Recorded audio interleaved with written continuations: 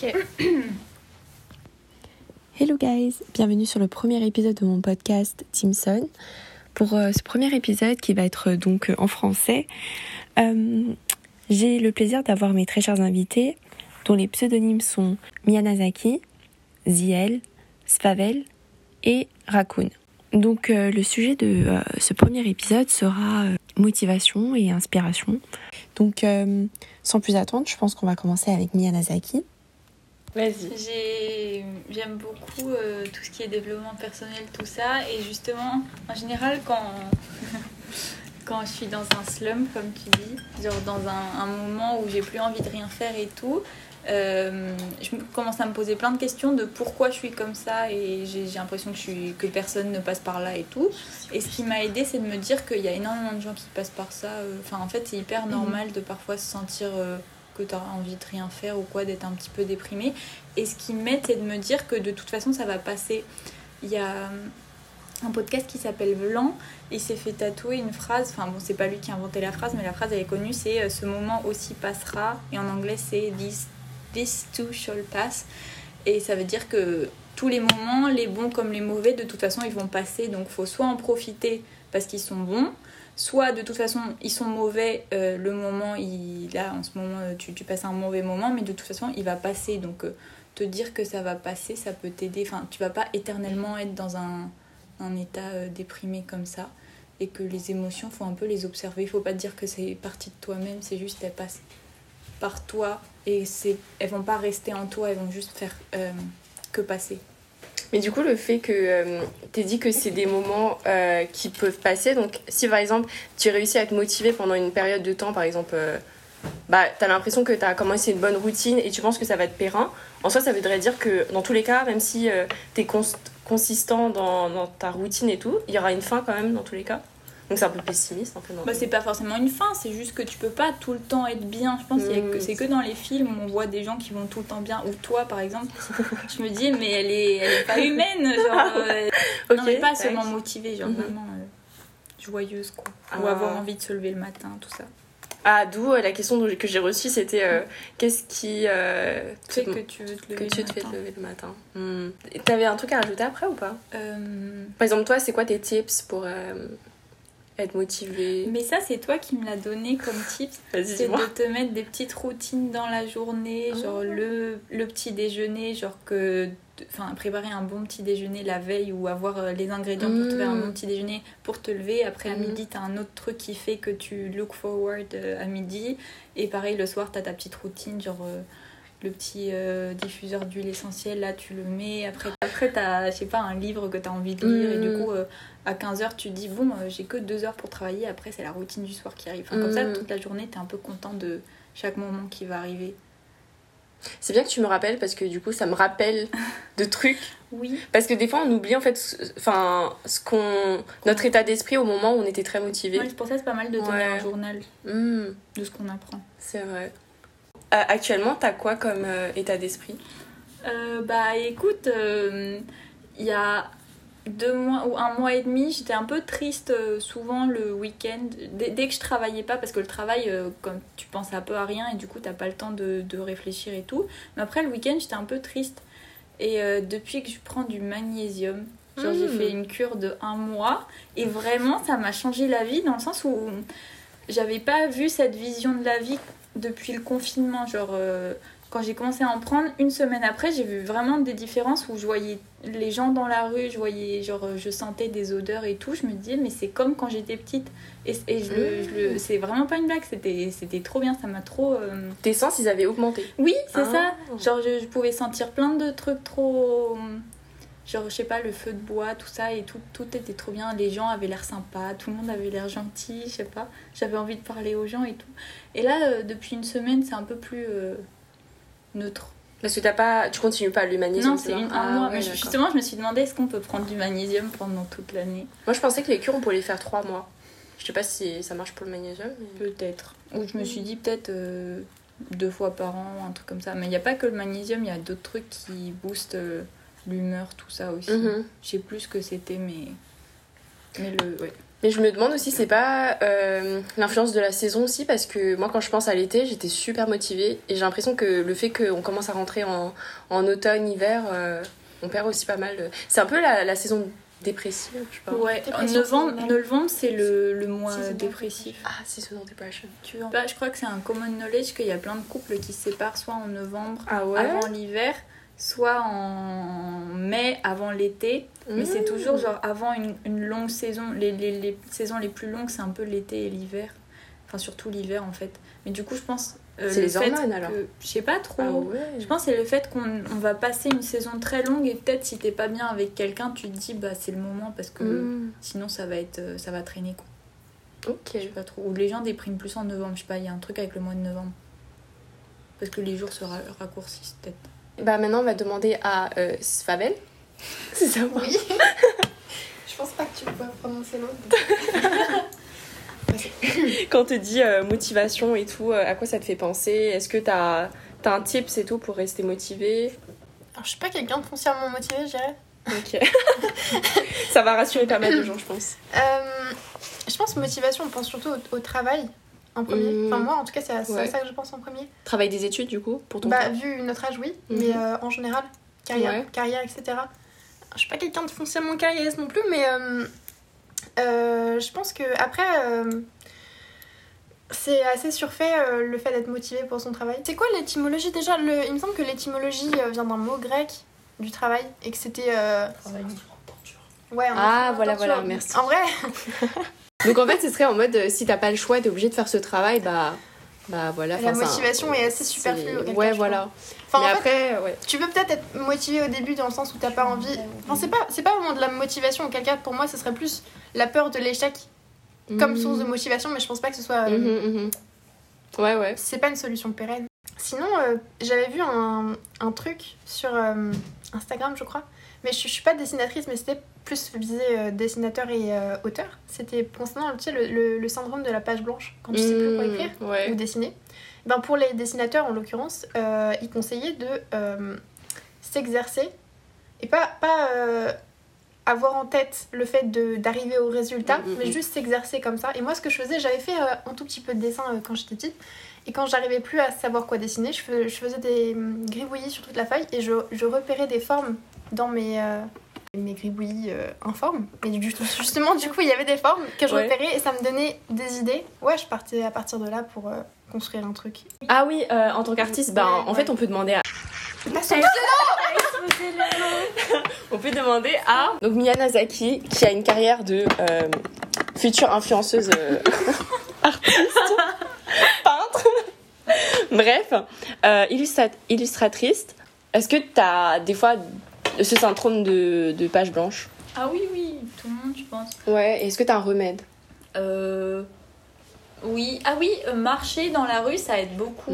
Genre, j'ai une amie, souvent le week-end, elle préfère marcher toute seule pendant 2 heures, je sais pas, elle va aux Tuileries, elle fait le tour avec de la musique. Vraiment, le fait de voir des gens que tu connais pas, Enfin, je pense que c'est de là où tu tires l'inspiration. Et si t'as pas d'inspiration, bah c'est pas grave, t'as pas... En fait, c'est ça le problème de travailler dans le dessin, d'en faire ton travail et que ce soit pas un hobby. C'est que t'es obligé d'avoir de l'inspiration tout le temps, alors que justement, l'inspiration, tu peux pas l'avoir tout le temps. Donc, ouais.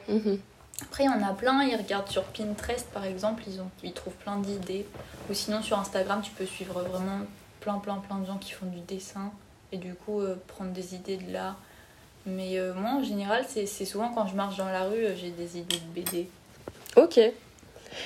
Mais du coup, comme Svavel, elle disait que l'exercice de pas partir du principe où tu vas vraiment créer quelque chose, mais plutôt de s'entraîner régulièrement et après, petit à petit, l'inspiration peut te venir. Est-ce que c'est quelque chose que tu pratiques? Parce que j'imagine que tu as des contraintes de temps, donc quand en soi, c'est dur d'avoir une routine de dessin. Mais de toute façon, quand tu t'entraînes, c'est un peu de l'inspiration aussi, non? Enfin, pour savoir ce que tu vas dessiner. Il y a plein de... Par exemple, tu peux t'entraîner niveau anatomie à dessiner des mains de différentes façons. Et après, à partir de ça, tu vas imaginer le bout de la main, etc. Et ça va faire une image. Aussi, ouais. Et c'est quelque chose que tu fais genre régulièrement pour entraîner ta créativité J'ai pas trop le temps, mais avant je faisais beaucoup ça. Je me disais, c'est vraiment pour le dessin, tu peux que dessiner tout le temps pour t'améliorer. Enfin, tu peux pas, y a pas. Je pense pas que les gens ils naissent bons en dessin, c'est vraiment juste ceux qui continuent à dessiner quand on a 3 ans, quoi. Enfin, peut-être il y a des gènes, je sais pas trop. Ok. Mais c'est vraiment le fait de dessiner tout le temps, peu à peu, tu t'améliores. Parfois, il y a des déclics aussi. J'avais fait 1 an de dessin et pendant les vacances, avant les vacances, je dessinais avec mon prof et tout. Après, je partais 2 semaines en vacances, c'était la Toussaint. J'avais genre 13 ans, je crois. Et au retour des vacances, je n'avais pas du tout dessiné pendant les vacances, mais mon prof, il m'a dit « Ah, mais tu t'es trop améliorée, je sais pas quoi. » Ça avait même pas été le fait de dessiner et tout, c'était juste le fait de... Mais j'ai l'impression que c'est quelque chose qui mais j'ai l'impression que c'est quelque chose qui s'applique dans d'autres domaines quand tu apprends quelque chose. Après, tu fais une pause. J'ai l'impression que c'est peut-être le cerveau, il a le temps de... Je sais pas. Ouais. Peut-être t'as le temps de... Assimiler, Ouais, assimiler. Ok.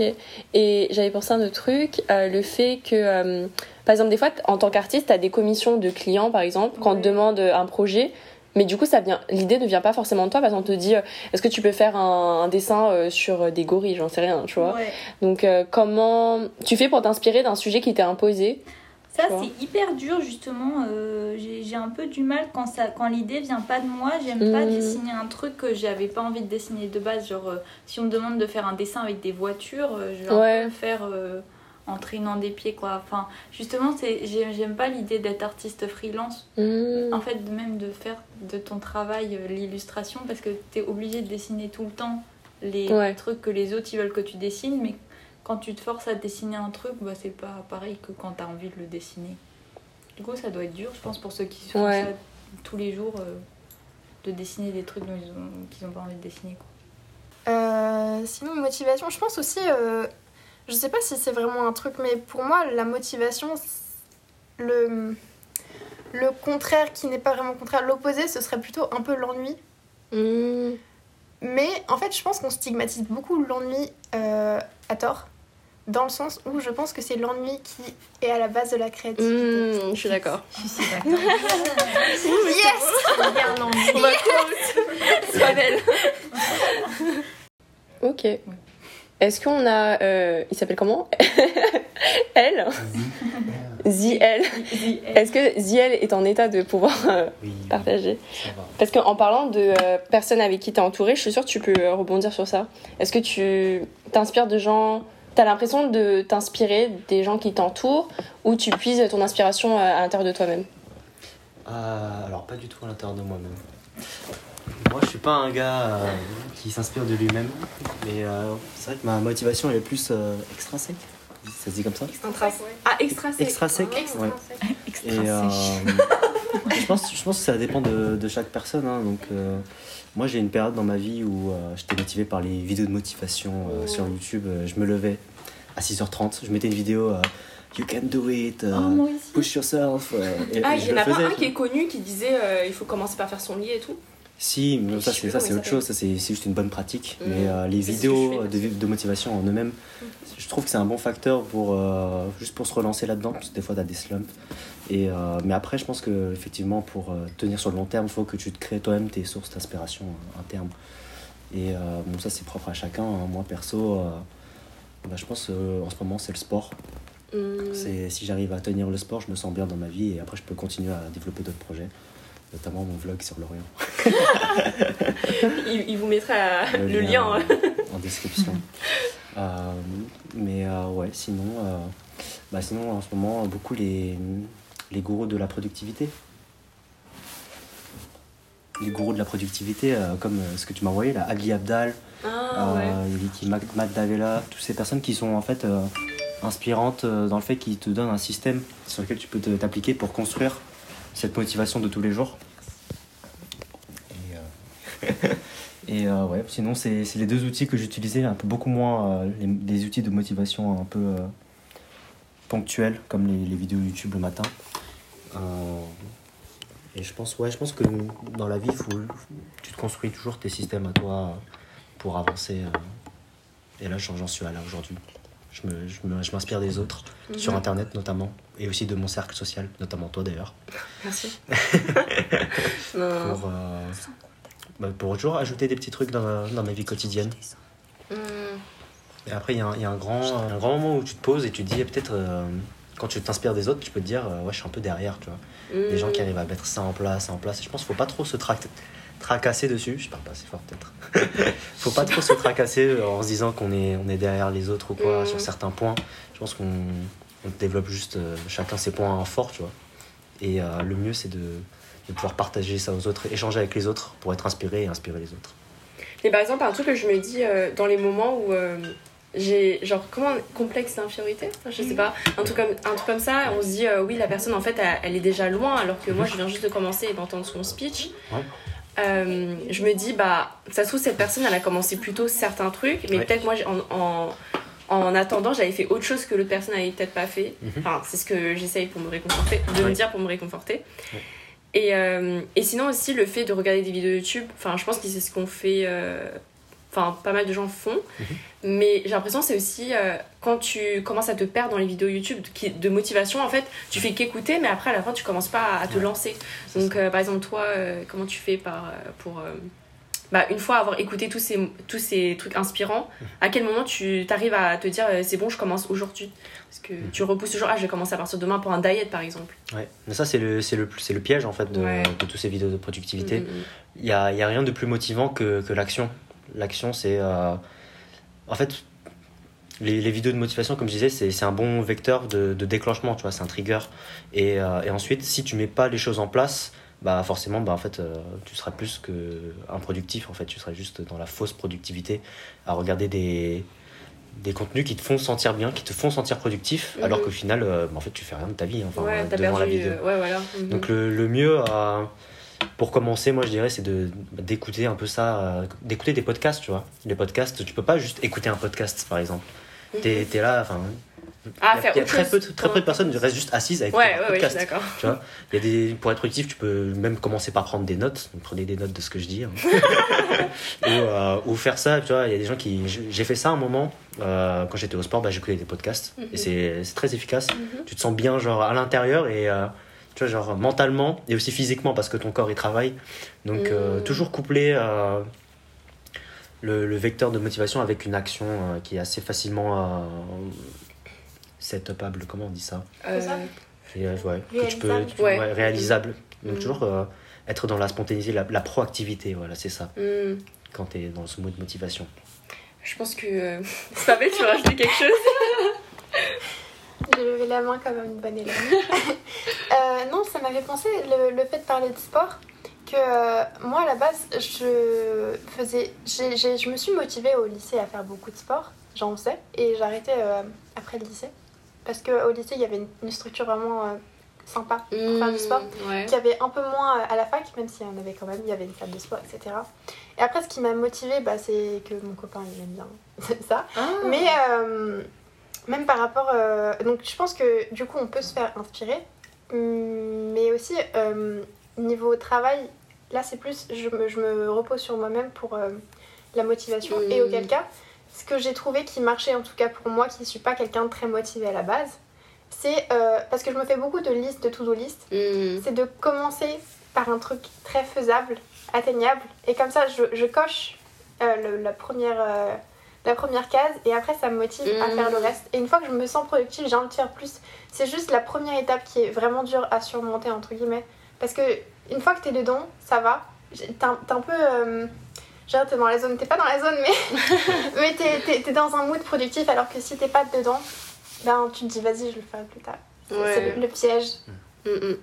Par contre, le truc de multitasking, le fait d'écouter un podcast et faire autre chose en même temps, moi je crois que j'avais essayé j'ai des périodes où j'arrive à écouter de la musique et faire du sport en même temps, ou faire un podcast et faire du sport en même temps. Le problème c'est que dès que je vois un truc inspirant, j'ai besoin de le noter parce que je sais pas, j'ai besoin de le noter. Et donc en fait je peux pas courir en même temps et écouter un podcast, parce que genre après j'ai l'impression que j'essaie de le retenir quelque part dans ma tête, mais après du coup je vais l'oublier et je vais être encore plus stressée parce que j'ai oublié à quoi ça m'avait fait penser. Donc en fait quand je fais un podcast, quand j'écoute un podcast, j'ai besoin de faire un truc où je peux avoir la main sur un papier et un stylo en fait. Et oui, pareil, je fais des listes. En fait, quand tu parlais par exemple du sport, j'imagine que tu as besoin de te set un goal. Et donc tout ça, en fait, est-ce que tu le fais dans ta tête ou t'as besoin de le poser sur du papier? Ça dépend des gens, j'imagine. Mais toi, comment tu t'appelles? ZL. ZL. Non, c'est très intéressant. Je pense que c'est toujours bon de mettre sur papier tes objectifs. Et notamment, moi, j'ai essayé de faire un truc à un moment. C'était une petite méthode.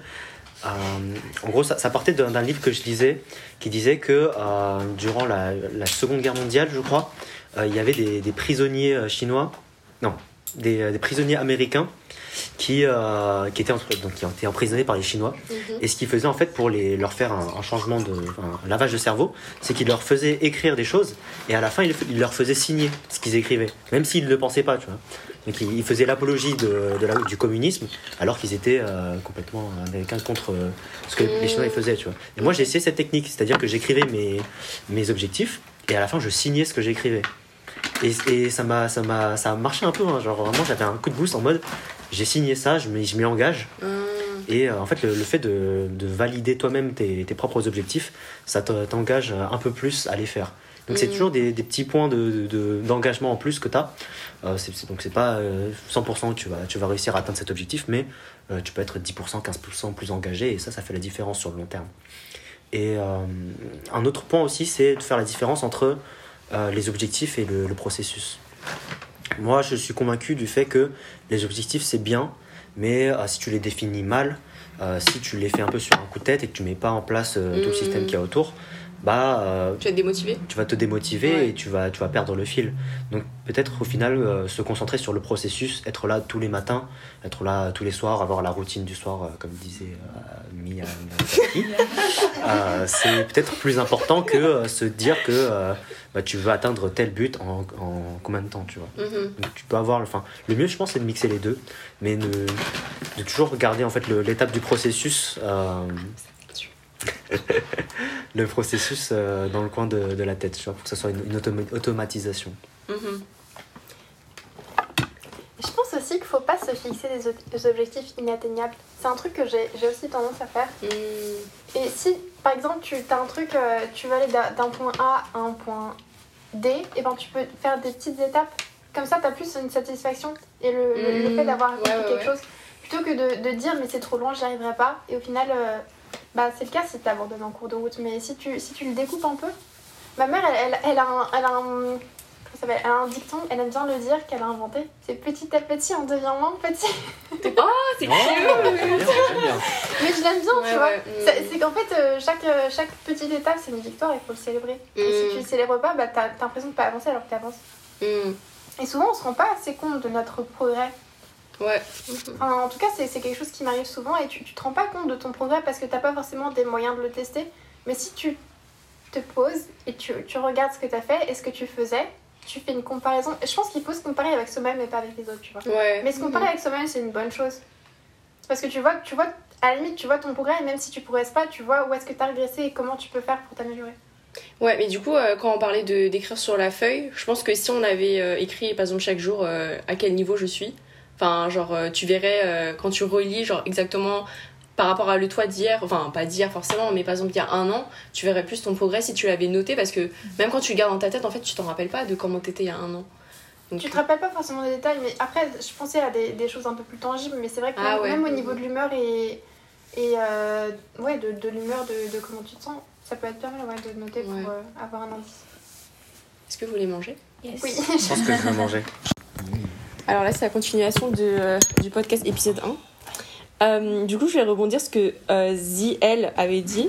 Quand il avait parlé de devoir signer ses objectifs, ça m'a fait rappeler, des fois, pour arriver à un goal, t'es prêt à payer des cours parce que tu sais que ça va te booster dans le sens où t'as payé.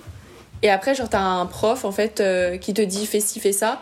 Alors que si c'était toi-même qui disais « ouais, ce soir, il faut absolument que je fasse ça », bah, t'es un peu plus lax avec toi. Alors que si c'était quelqu'un externe, bah, tu te dis « il faut absolument que je le fasse », même si en mode, il y a pas le feu qui va se passer. Je sais pas si on dit, c'est pas l'expression, mais voilà, il y a rien en jeu en soi. C'est comme on te donne des devoirs pour le lendemain.